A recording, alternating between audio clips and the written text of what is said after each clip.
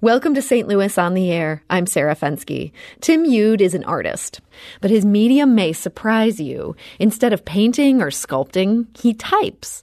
And what he's typing may be just as surprising. He's retyping other people's classic novels. It's been a long-time project of his. 2 years ago, Tim Yude came to the Contemporary Art Museum St. Louis to type works by 4 authors with strong roots here: T.S. Eliot, William S. Burroughs, Stanley Elkin, and Marianne Moore. Now he's taking on another, the great St. Louis writer William Gass, his novel The Tunnel. It will be Yude's longest typing performance yet, and he's here today to explain why he chose it. So, Tim Yude, welcome to the show. Thanks. It's great to be here. So The Tunnel, it was published in 1995. It was both controversial and acclaimed in its day. It seems mostly unknown to younger readers. What led you to choose this work? Well, I've known about Gass's work for quite a while, but very specifically when I was with the CAM in St. Louis, I was invited by Joel Miner at the library at Washington University to tour their special collections, and I got a first-person, up-close look at Gass's manuscripts, including the manuscript for The Tunnel, and I said to myself, wow, I really need to type this. This is massive, and it's interesting, and I had wished at that point that it was on my schedule, and I knew that I had to get back to it. So this book, as I mentioned, it's controversial.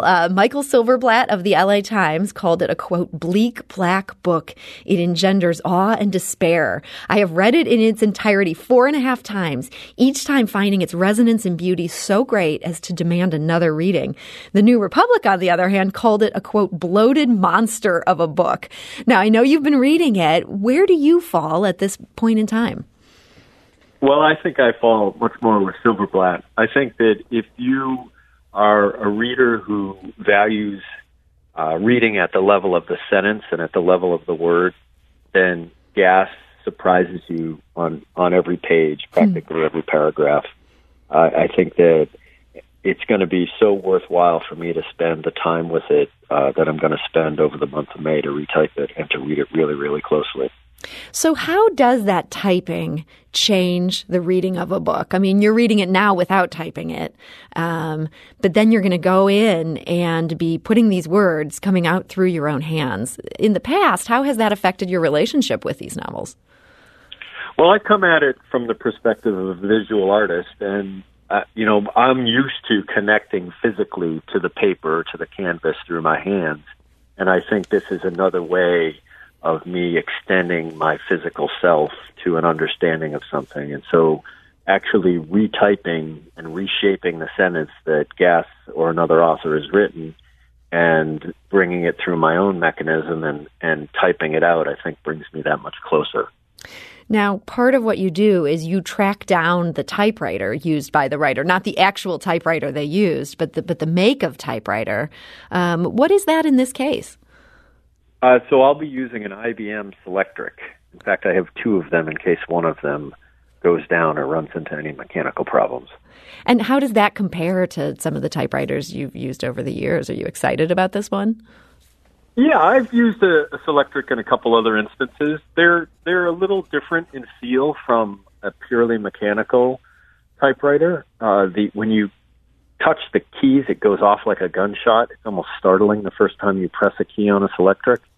And it's about as far along in the evolution of typewriter to word processor that I will go. Like this is the horizon as far as technology advancement. After the Selectric comes real word processors. I mean, the Selectric itself, as it evolved, started to develop memory capabilities. So this is the most advanced machine that I will use in my project.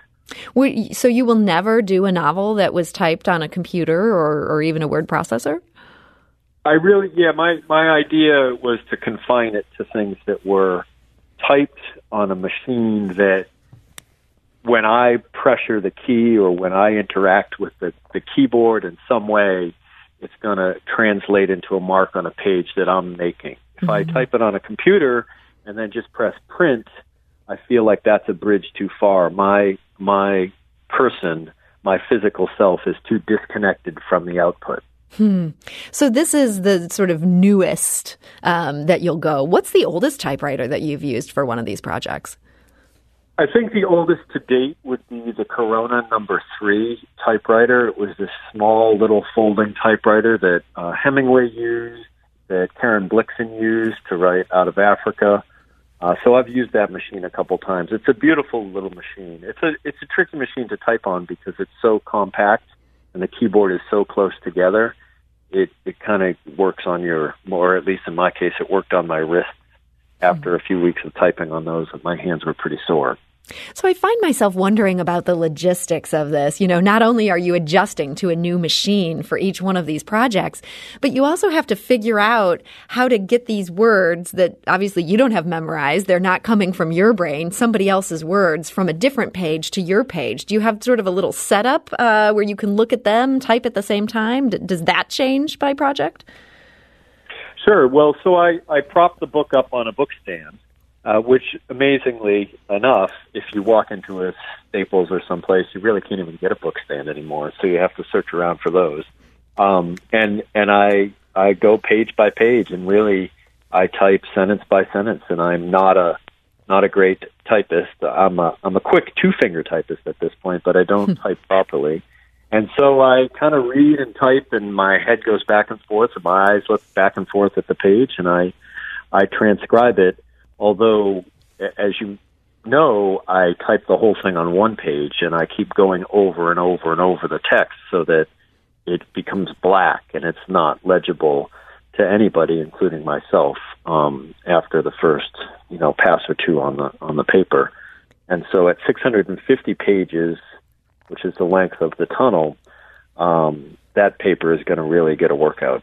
Yeah, will that paper even be able to hold up at that point? Well, I often have to patch the paper as I go to keep it together enough to keep going through the typewriter. And the IBM Selectric, I know from my prior experience, it's robust, but it does not like the page to get too thick. So I'm going to have to work on it as I go and see what happens. And as you say, you're patching these pages by adding like a patch of paper? Yeah, paper. I use some acid-free masking tape from the back to hold it up if it starts to tear, and I see that tear is going to become a giant tear and make it impossible to get it through the typewriter. I'll go at it a few different ways, anything to keep it together. So, Tim, this is quite an enterprise, and I guess it sort of leads to the question of what got you started doing this in the first place? You've obviously got now a routine to this, but in the beginning, what led you to say, I'm going to just type this novel over and over, all on this one page? So it was a series of epiphanies, but I think the most important one was when I was sitting in my studio back, I guess it would be in 2011 or 2012, reading a book, and I kind of looked at the book and I saw, this is a rectangle of black text inside of a rectangle of the white page. And as a visual artist, I had this moment where I saw that that's really formally what I've been looking at. And I remember closing the book and trying to crush it in my hands, like push it together in a palpable sense, like I was a steamroller almost. And I wanted to get all the words onto one page and feel the weight and texture of all those words all at once. And be able to see them all at once. And that led me down the road of actually trying to do that. What was the first book you tried it on? So I retyped in my studio before I understood that it was going to be a public performance. I retyped Hunter S. Thompson's Fear and Loathing in Las Vegas. And I chose that novel because I knew that Thompson himself had retyped The Great Gatsby and The Sun Also Rises when he was a young author and when he wanted to get sort of inside the mechanics of how to write. So that was in my mind, and that informed this idea as well. So what happens then once you're done? You have this page where it's got all the pages are contained within it. What happens to that page? So the page is backed by a second page that gives it some reinforcement, and invariably that second page also becomes abused, whether it's by impressions or tears through the top sheet, ink bleeding through. And then I separate the two pages and I mount them side by side to emulate what you would see when you're reading a book, the 2 pages of a book. And then those 2 pages in that diptych form get framed as a formal piece of art and as a relic of the performance.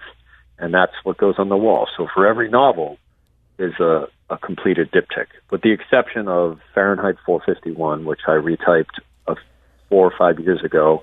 And when I was done, I burned the diptych. That seems very fitting. Yes. So you've been doing these now for quite some years. I believe you're in your 60s in terms of how many novels you've done? Yes, this will be, the tunnel will be the 67th. The 67th, okay. So we're talking to Tim Yude. He's an LA-based artist, and he's going to begin typing William Gass's The Tunnel. He'll be beginning that on May 1st and expects to work on it all throughout the month. We actually just got an email from Joel Miner, who is the curator at Washington University Library's Special Collections, who first sold you on Gass. And he had a great question here. He asks, how will you handle all the typographic and graphic experiments in The Tunnel? This is something where Gass was very playful. I don't know if that's quite the right word with what he did with typography. Yeah, he most certainly is playful. I think that there'll be some limits on what I can do in terms of recreating the pictures, but I think the concrete poems, of which there are a number, I will just for fun, even though they won't be legible to anybody but me, I will redo those. And just to describe for our listeners, for those who haven't seen what these pages look like, he's using spacing in some pretty dramatic ways. Yes, he is indeed, and font size and font choice, bold versus italic versus regular, and then some images where he's actually constructed, sort of pictures, I suppose, out of the typeface, and then things that are not even typeface, some drawings. The other author who comes to mind with regards to that would be Vonnegut, and he had a playful side to him as well when it came to working with the page and turning it into an image or a picture. And so you're going to try to reproduce these as best you can. Yeah, I'll see how it goes. I mean, ultimately the whole thing becomes this black rectangle in tatters, and my endeavor is really to be a good reader as opposed to somebody who's perfectly transcribing the text. If it becomes a hindrance, then I'm not gonna get hung up on it, but it'll be fun to try. And that email from Joel Miner, he also mentioned for our listeners that they might want to check out digital.wustl.edu/William H. Gass. We'll make sure to get that on our website, stlpublicradio.org, for those who are interested. It's digital.wustl.edu/William H. Gass. It has all sorts of digitized materials in the William H. Gass Papers collection for those who are intrigued to know more about this writer. But Tim, for you, the question I find myself wondering, you've typed famous novels in fascinating places, in churches and famous writers' homes and museums. This one is going to happen in your garage. Why is that? Well, because I'm quarantined like most of the rest of us. And during the course of the quarantine, I was thinking about, well, what could I do? Is there a performance that would fit this particular moment? And as I thought more and more about it, I came upon The Tunnel, and I thought, wow, this actually is the ideal quarantine novel. It's not literally about a quarantine, but it is, in effect, about a man who's trapped in his own mind and his own circumstances, and he's trying to get out of it. And it's a massive book, and it felt weighty, a weighty book for this weighty moment. And I'd done my work with the Cam St. Louis already, so it felt like a natural extension to do something virtually with them. It really does feel like a nice fit. And yet, if you want to be like very on the nose with this, it seems like the perfect place to retype this book would have been a basement. I know that basements aren't as common out on the West Coast, but were you tempted to try to find one where you could wait out the pandemic deep in the bowels of the earth, kind of like this character does in the novel? Well, I've subbed my garage for the basement, and I think that's going to have to fit for me. I do have in my home a California basement, but that is even too cramped for me, and I've typed in some cramped spots, but I can't fit down there between the water heater and the furnace. Yeah, that sounds really uncomfortable. Now, William Gass gave some advice to writers in 2015, and as I was getting ready for this conversation, I stumbled on this, and I gotta say, I just thought this quote was so spot on. I want to share this with our listeners. Gass wrote, "Try to remember that artists in these catastrophic times, along with the serious scientists, are the only salvation for us, if there is to be any. Be happy, because no one is seeing what you do, no one is listening to you, no one really cares what may be achieved, but sometimes accidents happen, and beauty is born." Do you think the darkness of his worldview just makes him such a good choice for this moment that we're living in, even beyond this novel, The Tunnel? Yeah, I think. Well, I think so. I think that there's a darkness that he felt as a person, and that I think he communicates through his writing that transcends the particular moment as well. I mean, his is an existential darkness, and I think that I feel an affinity for that. I mean, Kohler, his main character, wants to be an optimist, but he's trapped by language, and so he's forced to be a cynic. And I think that that's something that we struggle with as people, as thinking people anyway. Mm-hmm. Yeah. Well, Tim Ude, I want to thank you so much for joining us today. Of course. It was my pleasure. And if people want to watch this live stream as you take this all on throughout the month of May, where will they go for that? They can go to the CAM St. Louis's website, and they can also go to the website of the Kristen Tierney Gallery in New York, and both will be linking to the live performance on YouTube. Okay, so for people who are familiar with the Contemporary Art Museum St. Louis, better known as CAM, they're going to have that right on their website, and you can watch Tim as he types. So, Tim, thanks again. That's right. Yeah, thank you for having me. This is St. Louis on the Air on St. Louis Public Radio. That's 90.7 KWMU.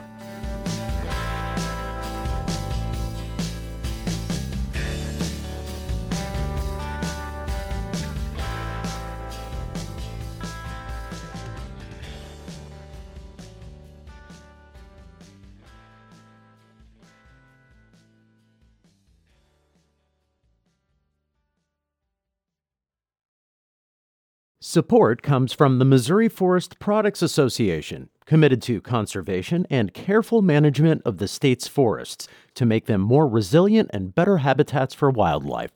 ChooseWood.com.